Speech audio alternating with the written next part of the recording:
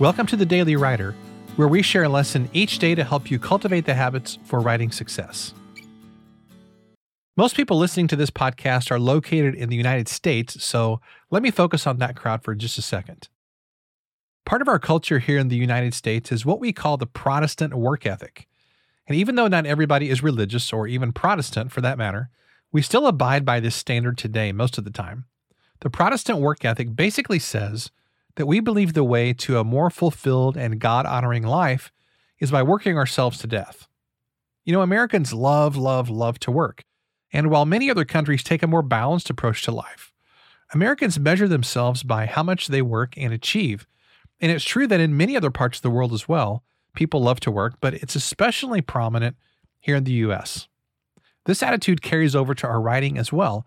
We feel a tremendous sense of guilt if we're not creating or producing on the level that we feel we should.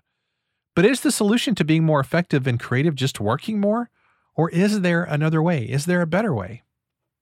Well, the author Anne Lamott said, "Almost everything will work again if you unplug it for a few minutes, including you." Man, what great advice. If you're feeling burned out or tired, don't try writing more. Just try taking a nap or unwinding.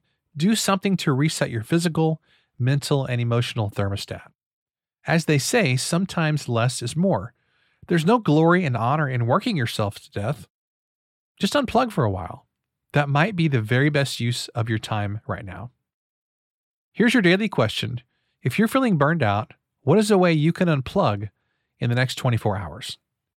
Thanks so much for listening to today's episode. For more, you can visit us at dailywriterlife.com. Thanks, and I'll see you tomorrow.